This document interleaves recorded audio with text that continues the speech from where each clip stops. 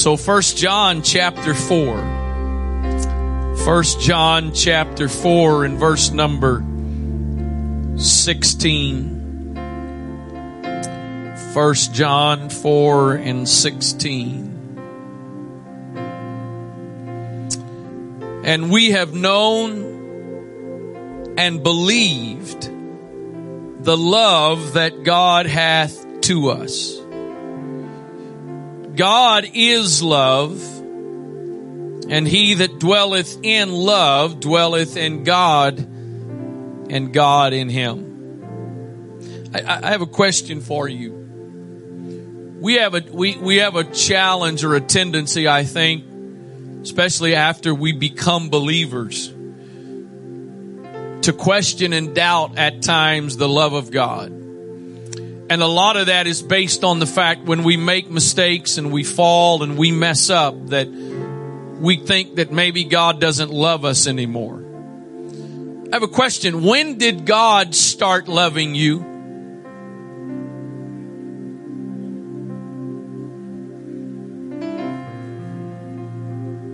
The scripture says that while we were yet sinners. So I'm not here to say when exactly the starting point that God loved you, but we at least know that God loved us before we ever get saved. And no matter what mistakes you and I make after we get saved, most of us still are living a whole lot better than we did before we got saved. So if he was willing to love you before you got saved as a sinner, what are you going to do that's going to cause him to stop loving you once you get saved?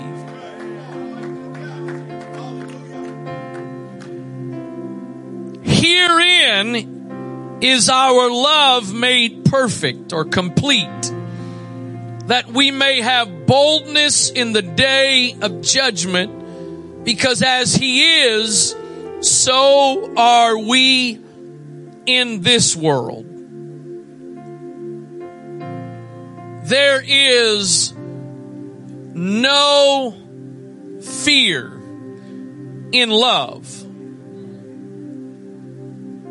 There is no fear in love. But perfect love casteth out fear, because fear hath torment. He that feareth is not made perfect in love. We love him because he first loved us. I got a question for you. Anybody here today love God? Maybe not as much as you should or whatever, but you love God. I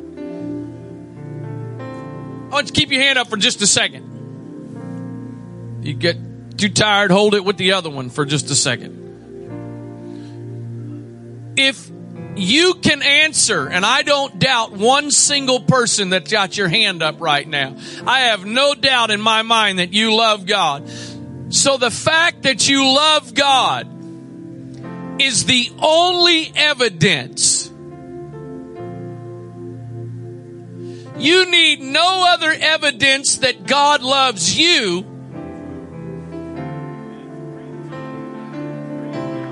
You need no other evidence that God loves you than the fact that you love him. Because according to Scripture, you cannot love him except he loves you. Put your hands down.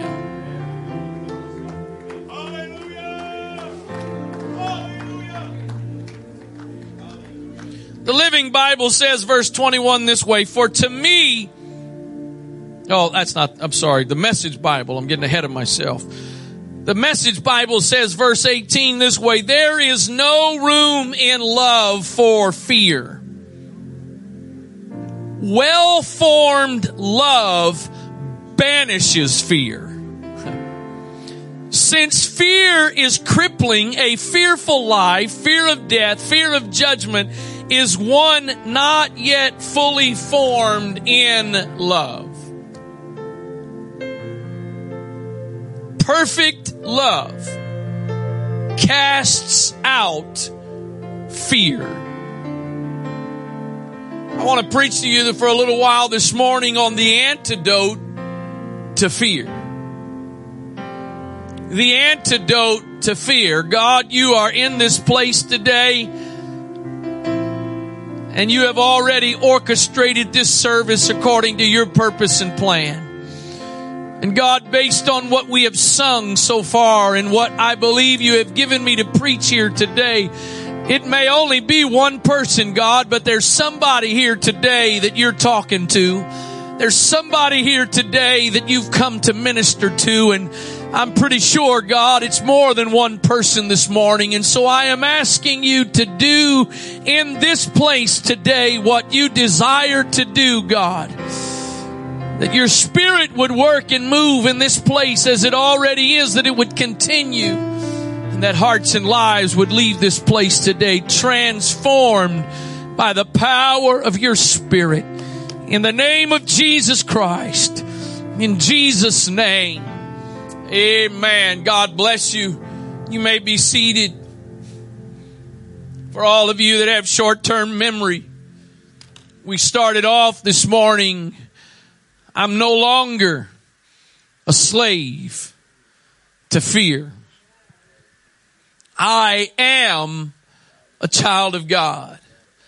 Oh, how He loves us. Oh, how He loves us. Fear is, in essence, negative faith. I believe it was Job that said, the thing that I think he said greatly feared. The thing that I have greatly feared has come upon me. So fear is negative faith.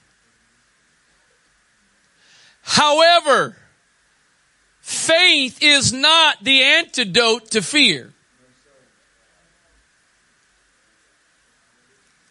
Hallelujah. I said fear is negative faith, but faith is not the way to deal with your fear. John tells us the way that we deal with our fear is that perfect love.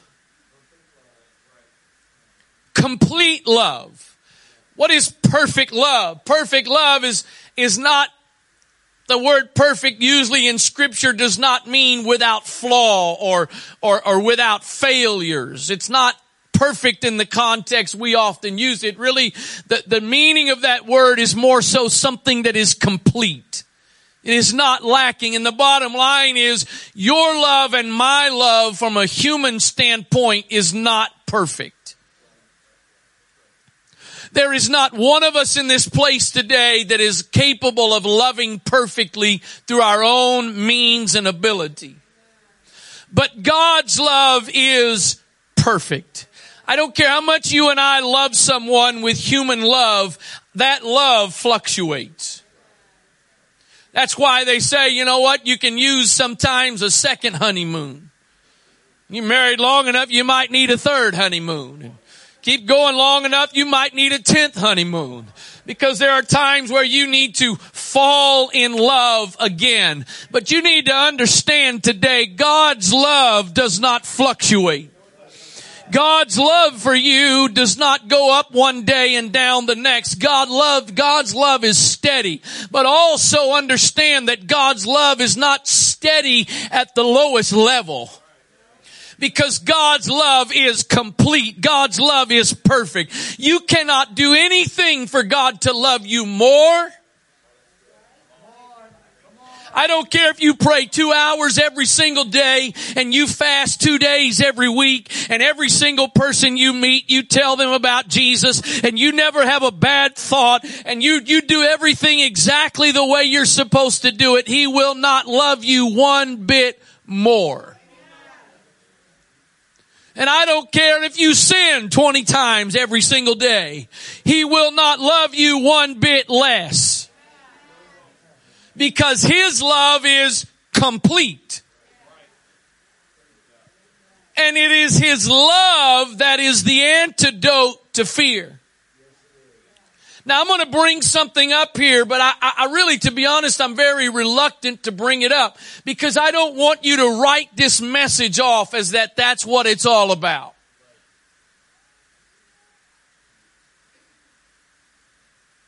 But I'm preaching to some people this morning that some of you are battling fear of the latest thing that's all up in arms in our world.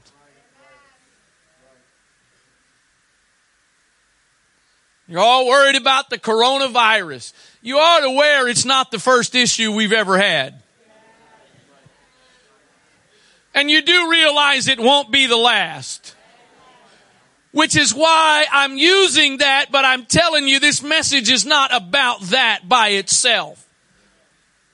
Because the bottom line is God desires for us to live without fear all the time. Because here's the deal. If you live without fear when the coronavirus goes away, and it will,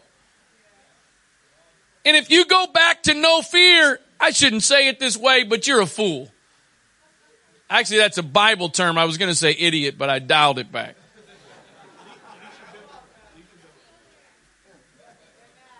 Because the bottom line is, whether there's a coronavirus or any other virus, there is so many things that you ought to be afraid of every day from a human perspective.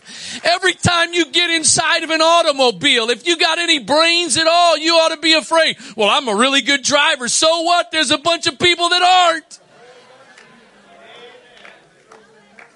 I'm a pretty good driver. I think I'm a pretty good driver. But I've seen some idiots out there. I saw one just the other day. I was on Route 50. I was right around Baydale Drive, and this guy was in the inside lane behind a pickup truck, and literally out of nowhere, he whipped over behind me and over into the outside lane, and he was gone. How come when I speed a little bit, there's always a cop?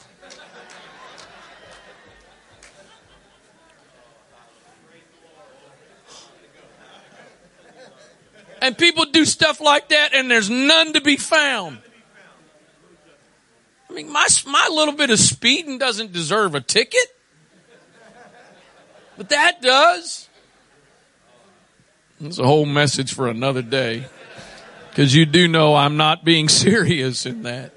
Oh, that's the way our flesh works. But that's not the way but we do the same thing anyway. That's not the message.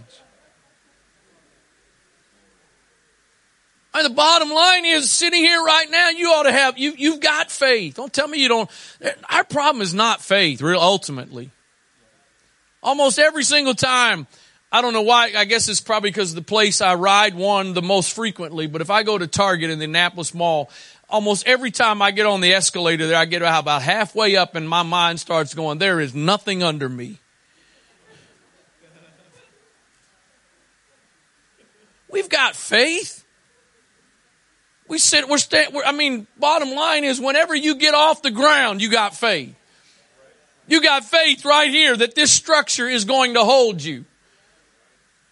Well, the bottom line is, when this virus passes, and again, it'll pass.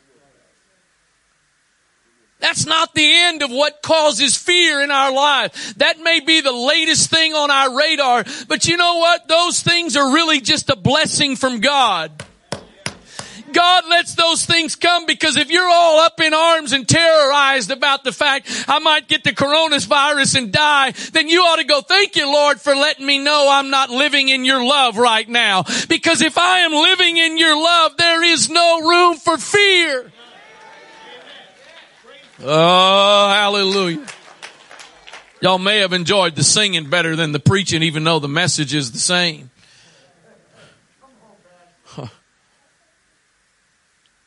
Bottom line is, God is love. And if I am dwelling in love, there is no room for fear.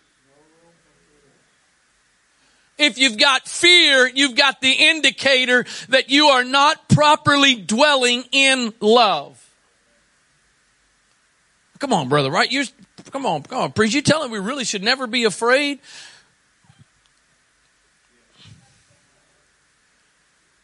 I don't see where John gives us any room that it's okay to have some fear and you're still in.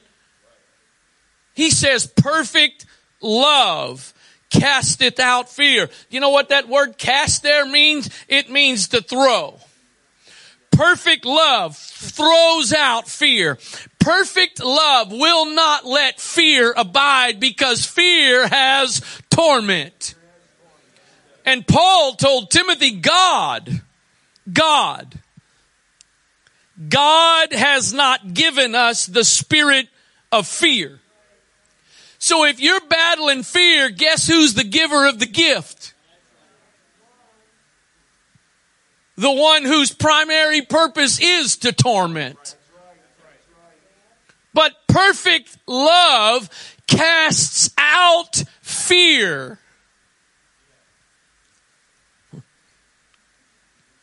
Oh,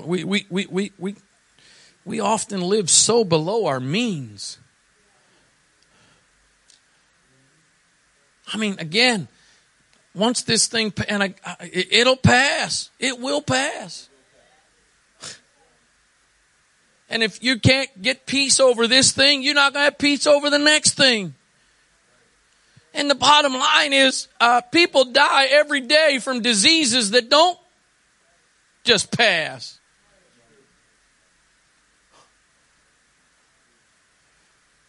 If you're going to live in fear of corona, you need to live in fear of everything.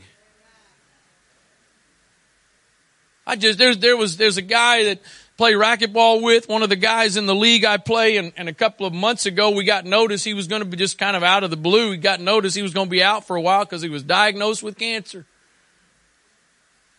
Probably early 50s, be my guess. He had surgery, went through some treatment, now he's back. And I asked him the other morning, I said, if you don't mind me asking, what kind of cancer did you have? He said, I had prostate cancer. He said, I had no idea I had it. Just happened to test his blood for some reason, and in the midst of testing that, they said, oh, we got to deal with this now. Y'all sitting here worried, some of you sitting here worried about the coronavirus. You might have cancer in your body right now and you don't know it. Oh my, now I got two things to be afraid of.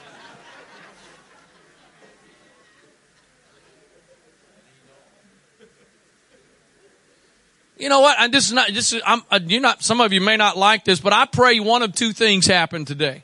For every person under the sound of my voice, I pray you either leave here in complete love or you leave here with more fear.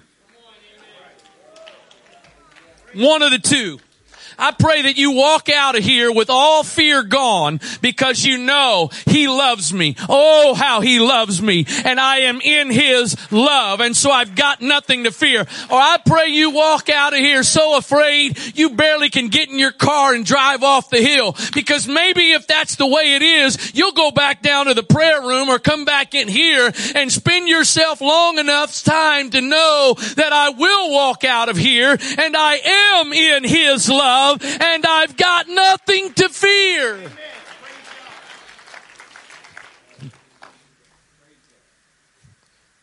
Nothing. You know what? Some of you probably heard them. I heard a couple of stories of people on 9/11, Christians that were supposed to be in the World Trade Towers. They either worked there or had some purpose of business there that day, and some unexplained thing happened and they weren't there.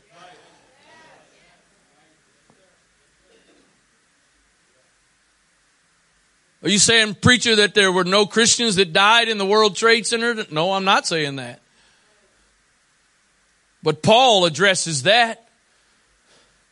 He says in Philippians 1:21, for me to live is Christ. We're okay with that point, but most of us, we don't really like the next part. To die is gain. The Living Bible says that this way. For to me, living means opportunities for Christ. And dying, well, that's better yet. Most of us, and I said us, I didn't say you, I said us, most of us don't live that way.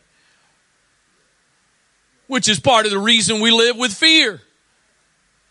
Because if you could live with Paul's attitude, what's there to worry about? The threat of dying is no longer a threat. If I'm able to keep living here, that's another opportunity for Christ to work in and through me. But if this life ends, then I've received my eternal reward. So what's there to be afraid of?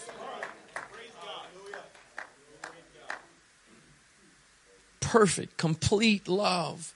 Gas out. That's why I forget. I think I saw this on Facebook yesterday. I think it was Facebook's, and probably one of you posted it. So I don't really remember who. But so if I mess it up, please forgive me. But they said this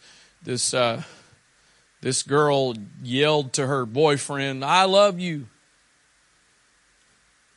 and he yelled back, "You scare me to death."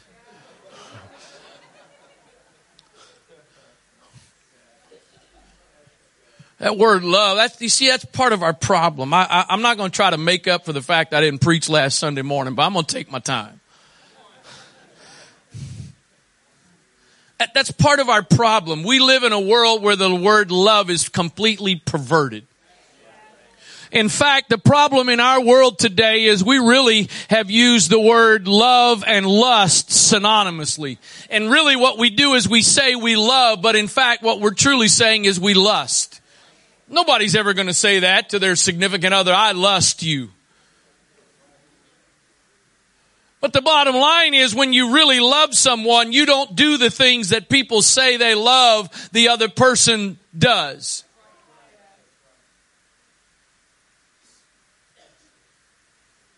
And so we've got this perverted mentality of love. And as is our human nature, that's the struggle especially if you've had a negative experience with your earthly father, and then the preacher or the word gets up and the word tells us, or the preacher gets up and preaches, God is your father. No, thank you. Why? Because we have a tendency to put on him what we are used to. And so even the best that we love and others have loved us, we have a tendency to put on him. Your love fluctuates, but your love is perfect. It's perfect. That's why anybody that ever tells you, and this is probably more so common in a dating relationship, well, if you love me, prove it.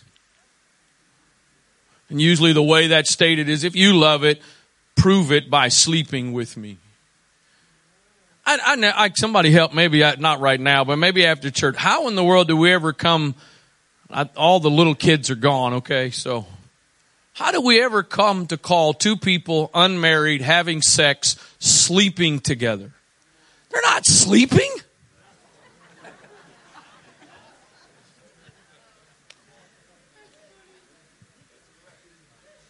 Oh, they slept together. We can sit here right now and all sleep together. There ain't nothing wrong with that. I mean, if I'm preaching, I'd rather you not sleep, but we could sleep together right now. It's fornication. They had sex. They sinned. But no, we come up with new terminology because it kind of, I don't, maybe you know where that term, I don't understand it. I guess maybe they have sex and then they sleep. I don't know. We love, and we try to love, but our love is not complete. But his love is perfect. And if I dwell in his love, there is absolutely nothing to fear, and he desires for me not to fear. We heard these verses last night, and you were here at United. Whether you care or not, it was already my direction, so I'm not just off of copying or what was said last night. But this is what I've been feeling all week. And again, what's been done here already this morning is confirmation. Psalms 91 verse 1. I shared this the other day on Realm, on the church. It's not, what do you call that? Whatever, communication platform. That sounds good. He that dwelleth in the secret place of the Most High shall abide under the shadow of the Almighty. You understand, to be in the shadow of something, you've got to be close to it. My shadow only goes so far. And more often than not, when you are in the, especially of another person, when you are within the shadow, or if you are in the shadow of somebody, you are also probably within reach.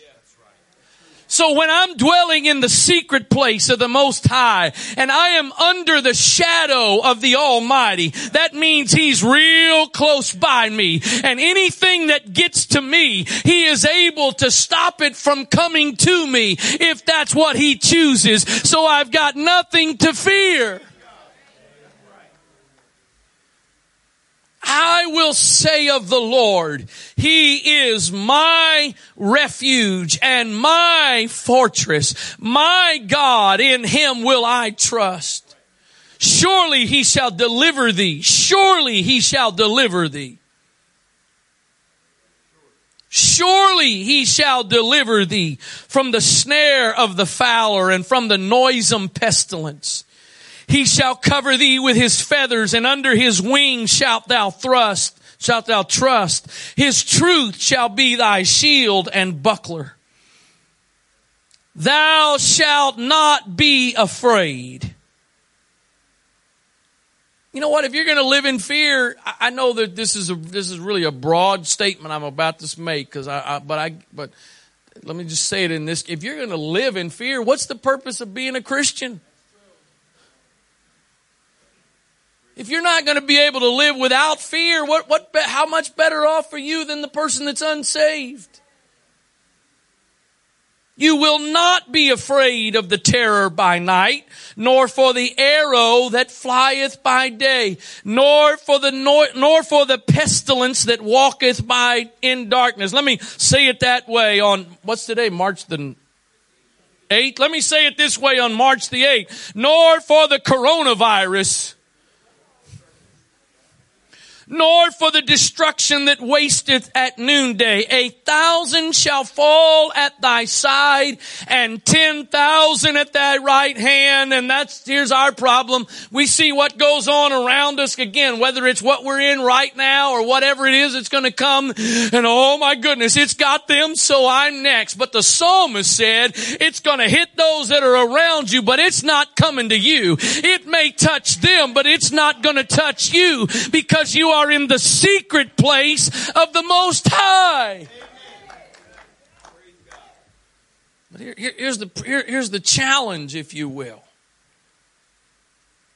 Because again, some of you, if you're honest, you'd have to say, I'm not living free from fear. And I know what the Bible says, but why don't I? Well, partly because of this. I want you to notice the third word of that first verse. He that dwelleth. It is not he that visiteth. It's not he that visits the place of the Most High. It is he that dwelleth. And the word dwell means this: to remain, to sit, to abide, to stay. And hence, here's another problem. Most of us subconsciously, let me rephrase that. Many of us subconsciously relate what I just read to you to this place right here.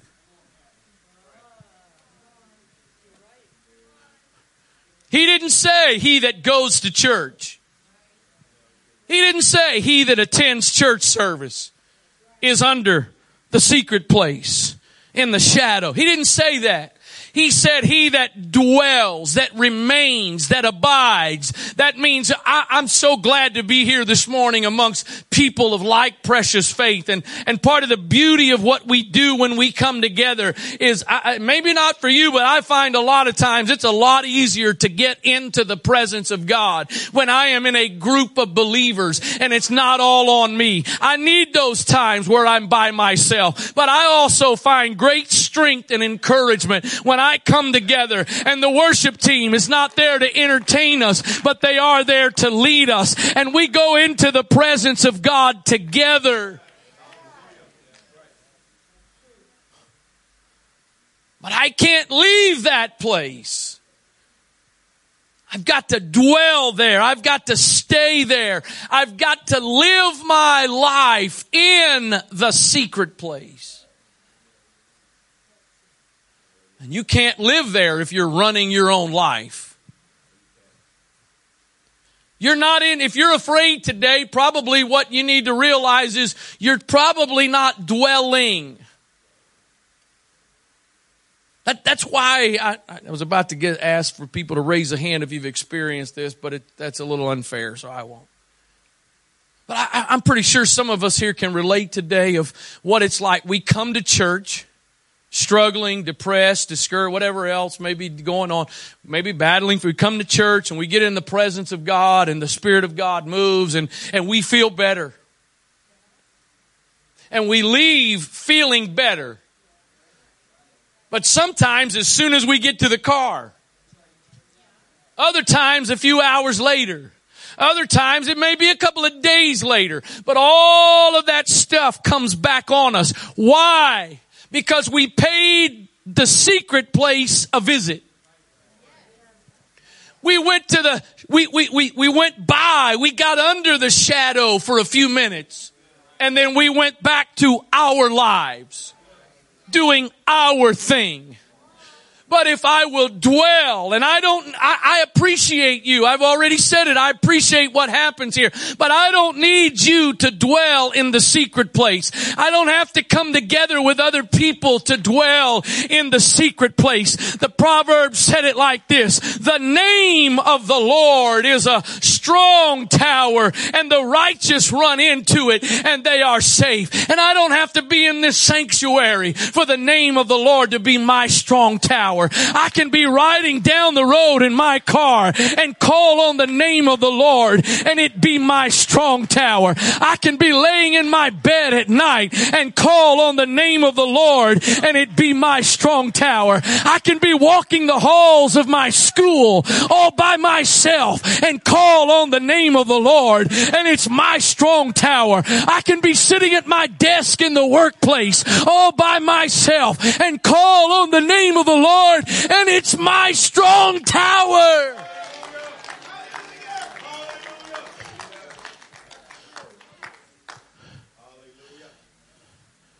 That's the privilege. And we are in a world right now, especially, but it's really, again, I don't want to keep referring to what's going on right now and get caught up in the media hype. Man, some of y'all need to get off the internet, get off the news. If you can't read, listen, or watch the news without your emotions and your spirit doing this, you need to stop. If you can't listen or watch that stuff and go, well, here's the next thing God's letting happen. Here's the next thing God's doing a deal. But you know what? I'm in the secret place. I'm in the shadow of the Almighty. And so I don't have to fear this. And again, if God ultimately allows it to touch me, then what do I have to lose? I've got everything to gain.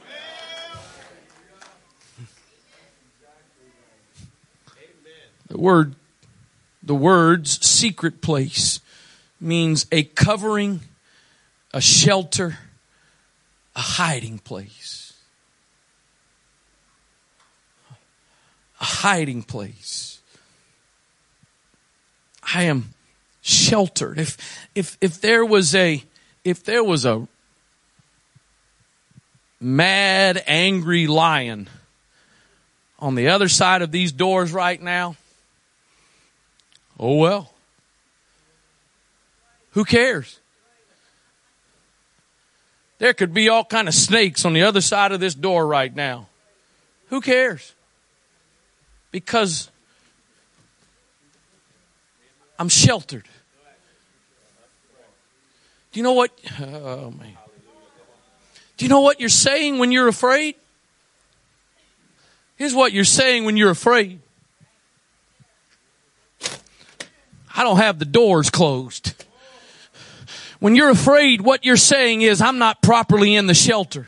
Because if I'm properly in the shelter, it doesn't matter what's on the other side of the door. It can't get to me. And so when I say the name of the Lord is a strong tower, that means I am surrounded. And whatever's going on cannot get to me again unless God allows it to. I'm not here this morning preaching that it's the will of God that no believer gets the coronavirus or whatever else. But I am preaching that we ought to have the confidence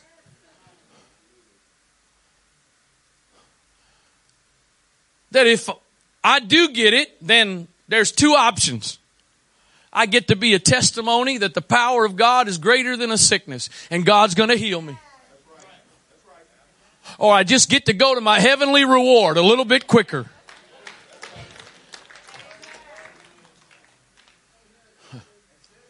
It's really a win-win. But I know. There's some other crazy stuff I could preach this morning. You'd believe it 100%. But this kind of thing, we're like, I don't know about that. Come on, Brother Wright. We're supposed to live that way? Is that not what Scripture says? Perfect love casts out fear. There is no fear in love. If I am in the shadow of the Almighty, there are all kind of things that can go on around me, but not touch me. You know what? If you are a child of God, then there are hedges that surround you. If I use Job, then I could tell you there are at least 3 hedges that surround us. There's at least 3 barriers that God has set up in our lives. The Lord says to Satan, have you considered my servant Job? And Satan says, he loves you for the wrong reasons, and besides, I can't get to him. So God says, I'll tell you what, I'm going to move the first perimeter. And you can touch his stuff, but you can't touch his body, and you can't take his life. And that's what Satan does. Loses all of his possessions in one day, including 7 sons and 3 daughters, all gone in one day. And what did Job do? Fell down and worshiped. And he said, the Lord giveth and the Lord taketh away. Blessed be the name of the Lord. Naked I came into this world, naked I'm going out. Satan's all upset, and God says, all right, I tell you what. I'm going to take down another fence. I'll let you touch his body. I'll let you take his stuff. Now I'm going to let you touch his body, but you can't take his life. And so he does that. He's covered with boils. He's miserable. He's scraping himself with pottery. He's got dogs licking the boils, trying to find some relief. But the enemy could not take his life. That's why, again, I'm not preaching here today that as believers, as Christians, we won't have problems. We won't have difficulties. We're not going to have pain. And so I'm not preaching that. But I'm telling you, we don't have to be afraid of it. And we should be able to trust that if God chooses to allow this to come to me, then there is a purpose for it. But I don't have to be afraid of it because everything is working in my life for my good. Children of Israel were dwelling in Egypt, and they're nearing the time of their deliverance in Egypt. And most of you know the story. Moses goes to Pharaoh and throws down his rod and all that stuff. And then there's plagues that start to happen. And the first couple of plagues, all of Egypt and the children of Israel experienced. Everybody was impacted by it. But in Exodus chapter 20 and verses 22 and 23, the Lord says, enough is enough. And now I am going to show the difference between Egypt and my people. I wish I had a preaching church this morning. I've let it go. I've let stuff happen to them just like it happened to Egypt. And in the scripture, Egypt is a type of the world and the children of Israel are a type of the church. I've let the same things happen to my people as has happened to the Egyptians. But now it's enough. In fact, would you put, I wasn't going to read it, but would you put that Exodus 20 and 22? Let me just go ahead and read it. I've let it go on, but now, thus, and the Lord said unto Moses, thus shalt thou say unto the children of Israel, you have seen that I have talked with you from heaven. Next verse. I put the wrong thing, not 20. I'm reading the wrong. Somebody help me out. I got 20. It's not 20.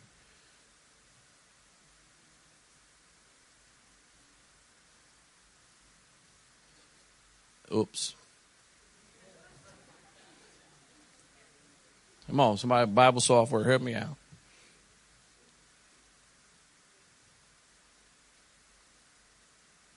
Well, while they're looking, I promise you it does say it.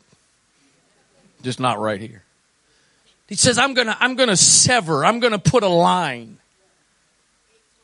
8:20. Where in the world did I get 20? 8:22.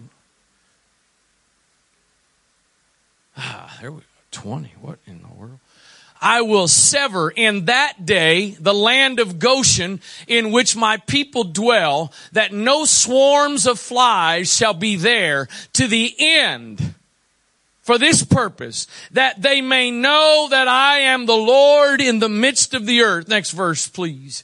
And I will put a division between my people and thy people. I'm going to show a distinction between the world and my people. And from that point on, every plague that happened to the Egyptians did not happen in the land of Goshen where the children of Israel were dwelling.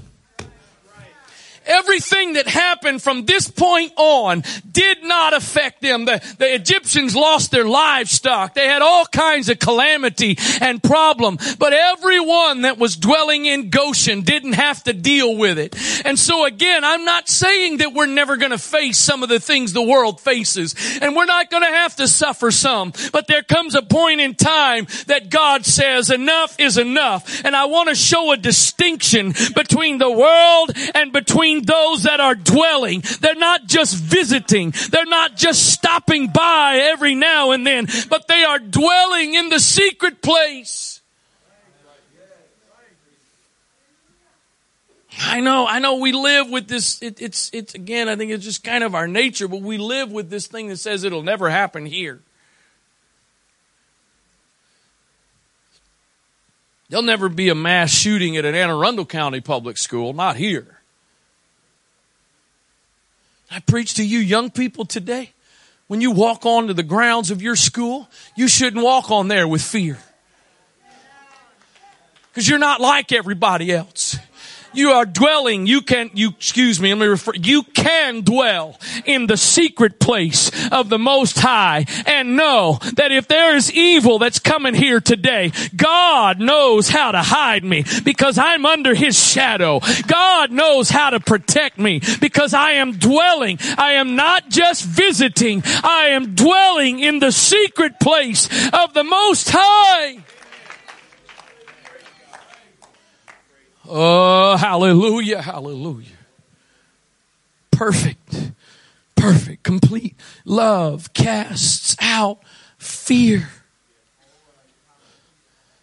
There is no fear in love. I guess maybe we just had a big coincidence. We just happened to get the songs and the message all the same. And what I'm preaching and what's been sung doesn't relate to anybody here this morning. But if it does, again, why would we want to live below what is available to us. I'm going to say it again just to be clear. I am not here this morning preaching that as believers you will never face calamity. I'm not preaching that. I am not here today to preach that no believer should get sick. I'm not preaching that and die. I'm not preaching that. But I'm preaching we should not live in fear and torment of what is going on in the world around us, no matter what the circumstances are. I'll never forget, I think some of you, few of you at least, were here. If I'm not mistaken, we may have been in the warehouse at the time. There was a missionary that came through on deputation, and that's what missionaries travel and raise money. It's called deputation. I think I was somewhere around 7, 8, 9 years old based on where we were living at the time. It would have been somewhere in that time frame. And there was a missionary that came, and I'll never forget this. He had a little, I think it was like a kid's size shirt. If I'm not mistaken, I remember it being yellow. And on that shirt, there were several different little round holes. And the story was, there was a group of people having church. And there was some guerrilla warfare or whatever that was going on. And they threatened the people that were at church. We're coming and we're going to kill you. And the pastor said, if you stay here, you will be safe. And if you leave, you're taking your own life in your own hands. And that shirt that had holes but no blood was on the body of one of the ones that stayed. And others ran and lost their lives. I know. Y'all will believe a great fish ate a man, but you won't believe that. You'll believe one day that suddenly you're going to rise up off the ground and gravity's not going to hold you anymore. But you have trouble believing God is stronger than some bullets? You got trouble believing God is able to stop the mouth of a lion figuratively in our lives? If I'm dwelling in the secret place of the Most High, I have nothing to fear, because either He's going to stop it from getting to me, or if it gets to me, there is a greater purpose. And either way, I trust that I am dwelling in love. Let me read this. I want to read it because I want you to hear it and get it, and I don't really want to leave anything out.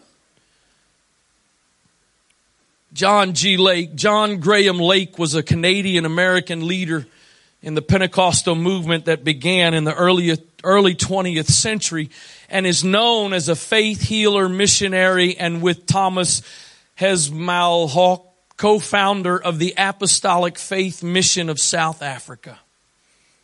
While on missions in South Africa from 1908 to 1913, during that time, there was a terrible outbreak of the bubonic plague. Now listen, I'm reading this and I believe this is from a biography in the Journal of John G. Lake. Listen to this. During that great plague that I mentioned, they sent a government ship with supplies and a corps of doctors. One of the doctors sent for me and said, "What have you been using to protect yourself?" Antibacterial cream? A mask? Our corps has this preventative and that which we use as protection. But we concluded that if a man could stay on the ground as you have and keep ministering to the sick and burying the dead, you must have a secret. What is it? I answered, "Brother, that is the law of the Spirit of life in Christ Jesus. I believe that just as long as I keep my soul in contact with the living God so that His Spirit is flowing into my soul and body, that no germ will ever attach itself to me, for the Spirit of God will kill it. Now, if you've never heard this story, hang on. Because I know, well, that sounds really great. Well, whatever. Okay, listen. He asked, don't you think that you had better use the doctor, don't you think you had better use our preventatives? I replied, no, but doctor, I think that you would like to experiment with me. If you will go over to one of these dead people and take the foam that comes out of their lungs after death, then put it under the microscope, you will see masses of living germs. You will find that they are alive until a reasonable time after a man is dead. Now watch this. Watch this for all of you that are so afraid. Listen to what this guy, he says, you can fill my hand with them, with these germs, and I will keep it under the microscope, and instead of these germs remaining alive, they will die instantly. Again, we're not just talking great faith. Here we go. They tried it and found it was true. They questioned, what is that? I replied, that is the law of the Spirit of life in Christ Jesus. When a man's spirit and a man's body are filled with the blessed presence of God, it oozes out of the pores and your flesh kills the germs.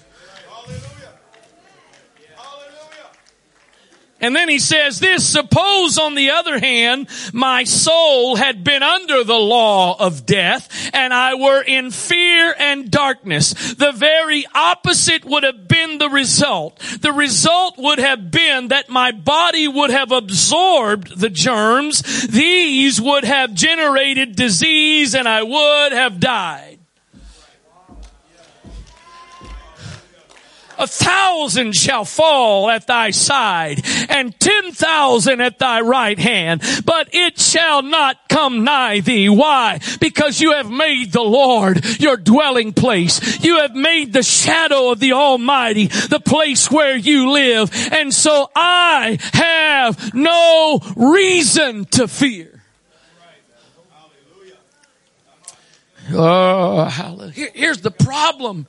And I'm preaching to everybody, or hopefully the Lord is talking to everybody this morning, whether you're a guest or you come here all the time. But let me say something to those that come here all the time and you consider yourself to be a member here and a part of this church. They don't have hope out there. They don't have a solution to their fear out there. Where else are they going to get the answer? And if the ones who are supposed to be dwelling in the secret place and living without fear are living in fear, what hope do those have out there that aren't in the secret place? You're sitting on your job the last week or this coming week, and whatever happens one way or the other, your coworkers are, boy, I don't know what this coronavirus is going to do.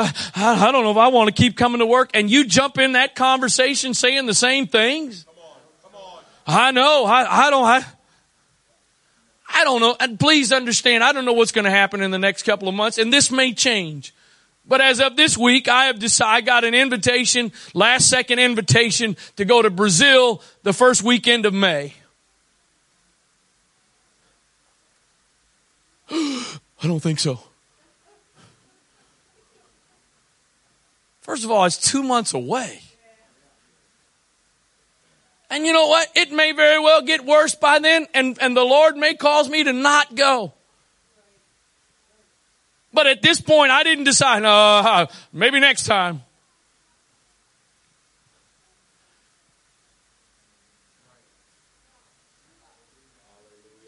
What good is all of this if it doesn't translate to our daily lives?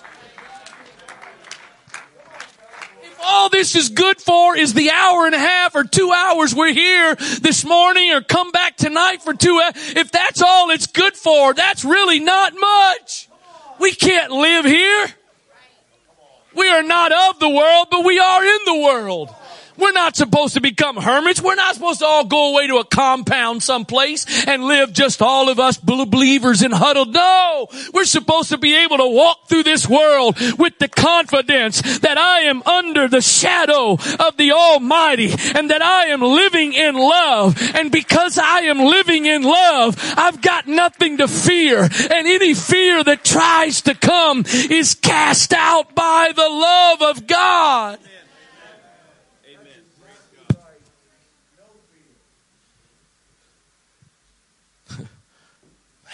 That's crazy. From a natural perspective, that is crazy what he did.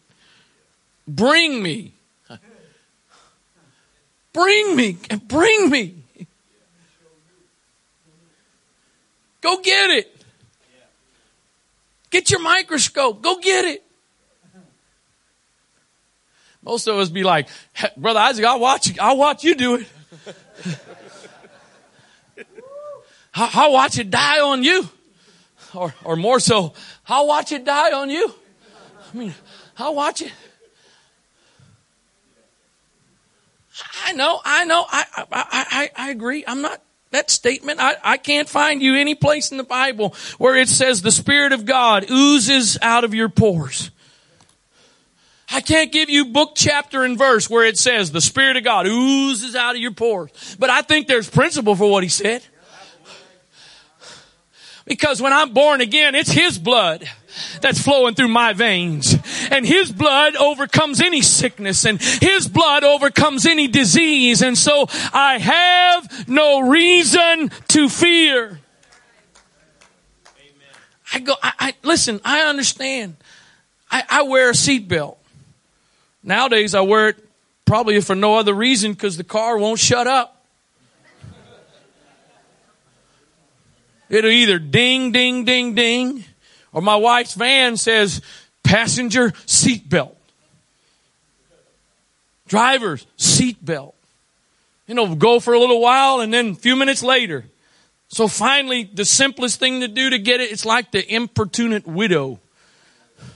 Keeps knocking. So it's like, fine, just to get you to shut up. I don't think great faith is you get in your car and you don't put a seatbelt on. Because God, I know I did this, I can't find this term in the Bible, but I think God gives us common sense.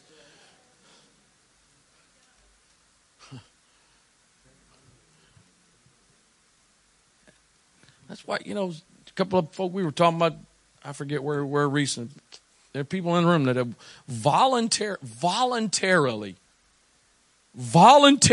jumped out of an airplane.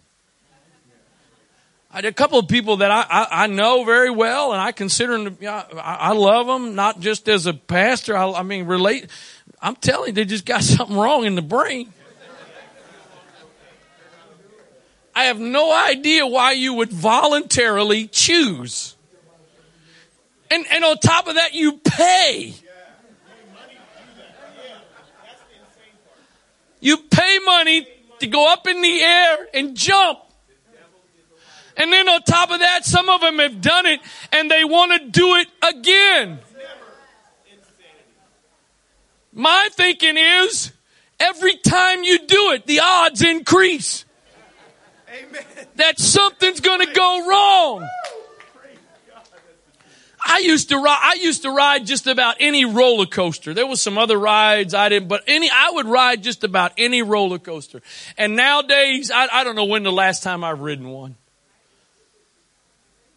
Because when I get in an amusement park now, I'm not living in love. I will just tell you. And I am just pretty much convinced I'm going to be on the train that gets to the top of the 500-foot hill and get stuck, and everybody's got to get off and walk back down. So there's one way I can guarantee that's not going to happen. Keep my feet on the ground. So again, don't misunderstand me. Don't twist what I'm preaching here. That's why, these churches, there are churches that have snakes that they voluntarily bring to church. Excuse my grammar, but this ain't been and it ain't going to be no snake handling church. Because I don't think what Jesus was saying was bring snakes to church and play with them to prove that they want. That's not what he was saying. He said if you drink any, not if you purposely go and, I'm not going to go home and drink a gallon of bleach to prove to y'all that God gives us common sense. But at the same time, God gives us faith. That while I'm going to do my due diligence, I'm also not going to live in fear. I go to the Y and my kids all started going. I think that was last year. So I go there man, they got wipes everywhere. You watch people get done with their exercise, man, I don't know why they need to bring anybody into the Y to clean. All the people exercise and take care. Well, they wipe it all down, man. I'm not, please understand. I don't want you leaving here, and if you use the disinfectant on the way out, I don't want you to think I'm saying you don't have faith. My point is, if that's where your trust is, some trust in chariots, some trust in horses, but we will remember the name of the Lord, because the name of the Lord is a strong tower that the righteous run into and they are safe.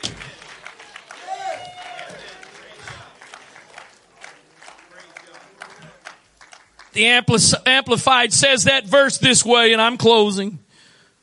Proverbs 18:10 in the Amplified. The name of the Lord is a strong tower. The consistently righteous man. Kind of sounds like dwelling, not visiting. The consistently righteous man, upright and in right standing with God, runs into it and is safe, high above evil and strong. I don't know how many times I've told this in my preaching, but I will tell it again. The number of times as a kid and a teenager riding down the road in the back seat of the car, and some kind of a close call happened. And from the back seat, I would hear my mother, Jesus, Jesus, Jesus, Jesus, Jesus, Jesus. She wasn't swearing. She wasn't taking the name of the Lord in vain. You know what she was doing? There's a strong tower. There's a strong tower, and I need it right now. You see, aren't you glad to know that every prayer you pray doesn't have to have a dissertation? Heavenly Father, here is my need, and here is what needs to be done, and I am dealing with this, and this is all that's going on, and here's how I feel, and this is what's happening, and so I need you to do sometimes all you have time to do, and sometimes all you need to do is just simply say, Jesus. And Jesus knows exactly where you are and exactly what you're facing and exactly what you need, because the chances are you've been in his shadow, and so he already knows what's going on. And you may need to call on him, but he's already there because you are dwelling in love. Oh, how he loves us. Oh, how he loves us. It's amazing that the very thing that is the antidote to our fear is the very thing that motivates him to do everything he does. For God so loved. Think about it. God could have looked down on this earth and all the stuff that was going on and the way that man was living. And God could have, out of anger and frustration, said, I got to go do something. I got to go fix this. If you're a parent, your kid makes a mess and you got to clean up. You don't always clean up your kids' messes because you just love them so much and they're such sweet little darlings. You just want to help them out. Can't believe you did that. If you'd have listened to me, you wouldn't have knocked this milk over. If you'd have paid attention, you wouldn't have broken this. That's not how he came. He didn't come and walk on this earth walking. I can't believe all of you. I made you with my own hands. I made you to love me. I made you to follow me. And look at that. I can't. That's not what his attitude was. Love. Love. Love. If you notice, and it's not really been the focus of the message, but if you notice, the context of what John's talking about ultimately is the day of judgment. It's kind of sad that we fear a virus or a disease and could care less about the great day of judgment. I mean, if there's something you really ought to be afraid of, it really ought to be of God's judgment when you stand before Him. And so that's the thing that John is saying. If you live in love, you don't even have to face the most daunting, you don't even have to fear the most daunting thing you will ever face, because love casts out fear. I want you to stand. Many of you have been around long enough to know. There are times that the worship team has one thing and the message is completely different, and nobody missed it. God's a God of balance. But then there are days like today where it seems that God is so intent on getting a message across and ministering to somebody that everything just flows together as if it was all pre-planned.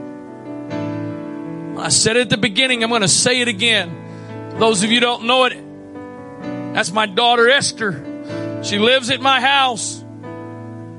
Oh, you guys probably talked this morning. Ask my wife how many times she's asked me, what are you preaching today? I don't have direction for the worship.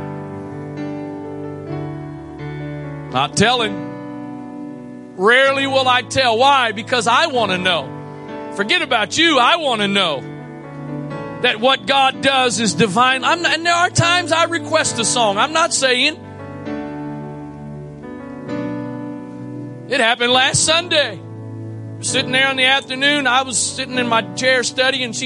I got about 3 or 4 songs. I don't know. What are you preaching? I don't even know. I smiled. I just stayed silent. We didn't talk. I didn't tell Esther, I need you to sing about fear. I need you to sing about God. She started that first song and I'm like, oh, okay. And then the second one, okay. Because God wants somebody to leave this place in His love without fear. And I'm going to say it one more time. This message is not about a virus that we're dealing with right now. Because there's people in this place today, before there was any talk of a coronavirus, you already had stuff going on in your life. And when the coronavirus gets out of the news, you got same stuff that's still there. And so whatever the circumstances are, it is God's desire for you to live in His love without fear. So I want you to close your eyes, if you would, for a moment right where you are. I want to give an invitation right now. If you're here today, I don't care if it's your first time or if it's your 10,000th time. The bottom line is, I don't know any of us that live perfectly all the time without fear. We all go through our moments of struggle because we are humans. And so I say that because I don't want anybody to feel like there's judgment, because if I acknowledge that I'm battling fear, then everybody's going to think negative. That's not the case. That's the voice of the enemy. If you're here today and whatever it is, whatever the source of it is, you're willing to acknowledge there's a level of fear you're battling in your life, and there's some torment that's going on, and you want that to stop. And the answer to that is knowing that you are dwelling in God's love. I want to invite you to get out of your seat right now and come make your way down to this front of this sanctuary and stand here. And really, here's what I want you to do. I want you to come. And this may sound odd, but I want you to allow Him to embrace you in His love. I want you to allow Him to envelop you. I say allow because we get to looking at how unworthy we are, how undeserving we are. And when we do that, we push Him away. We keep Him back. And so we got to take down the barriers. We got to take down the walls. And we've got to allow Him, in spite of my own unworthiness, in spite of my weaknesses and my failures, I can dwell in His love. In the name of Jesus, in the name of Jesus, in the name of Jesus. If you don't need to respond right now for your own benefit, then would you be sensitive to the Spirit of the Lord and let the Lord use you to minister to somebody else? I believe that there are people in this place today that it's the will of God for them to leave today set free from the torment, the fear that they've lived under. Perfect love. Perfect love. Complete love. Your love is complete, and your love casts out fear. I encourage somebody today, don't just pay a visit to the secret place of the Most High. Don't just get under the shadow of the Almighty for a few moments this morning, but make up your mind that's going to be your dwelling place. That's going to be where you live. That's where you're going to stay. 24 hours a day, 7 days a week. No matter where I am, no matter what I'm doing, I don't just have to be at church. I don't just have to be in some kind of spiritual setting. Wherever I am, I can dwell in the secret place of the Most High. Wherever I am, I can call on the name of the Lord and run into that strong tower and be safe. Let your love envelop us today. Let your love envelop us today, God. Cover us right now with your love. Cover us today with your love.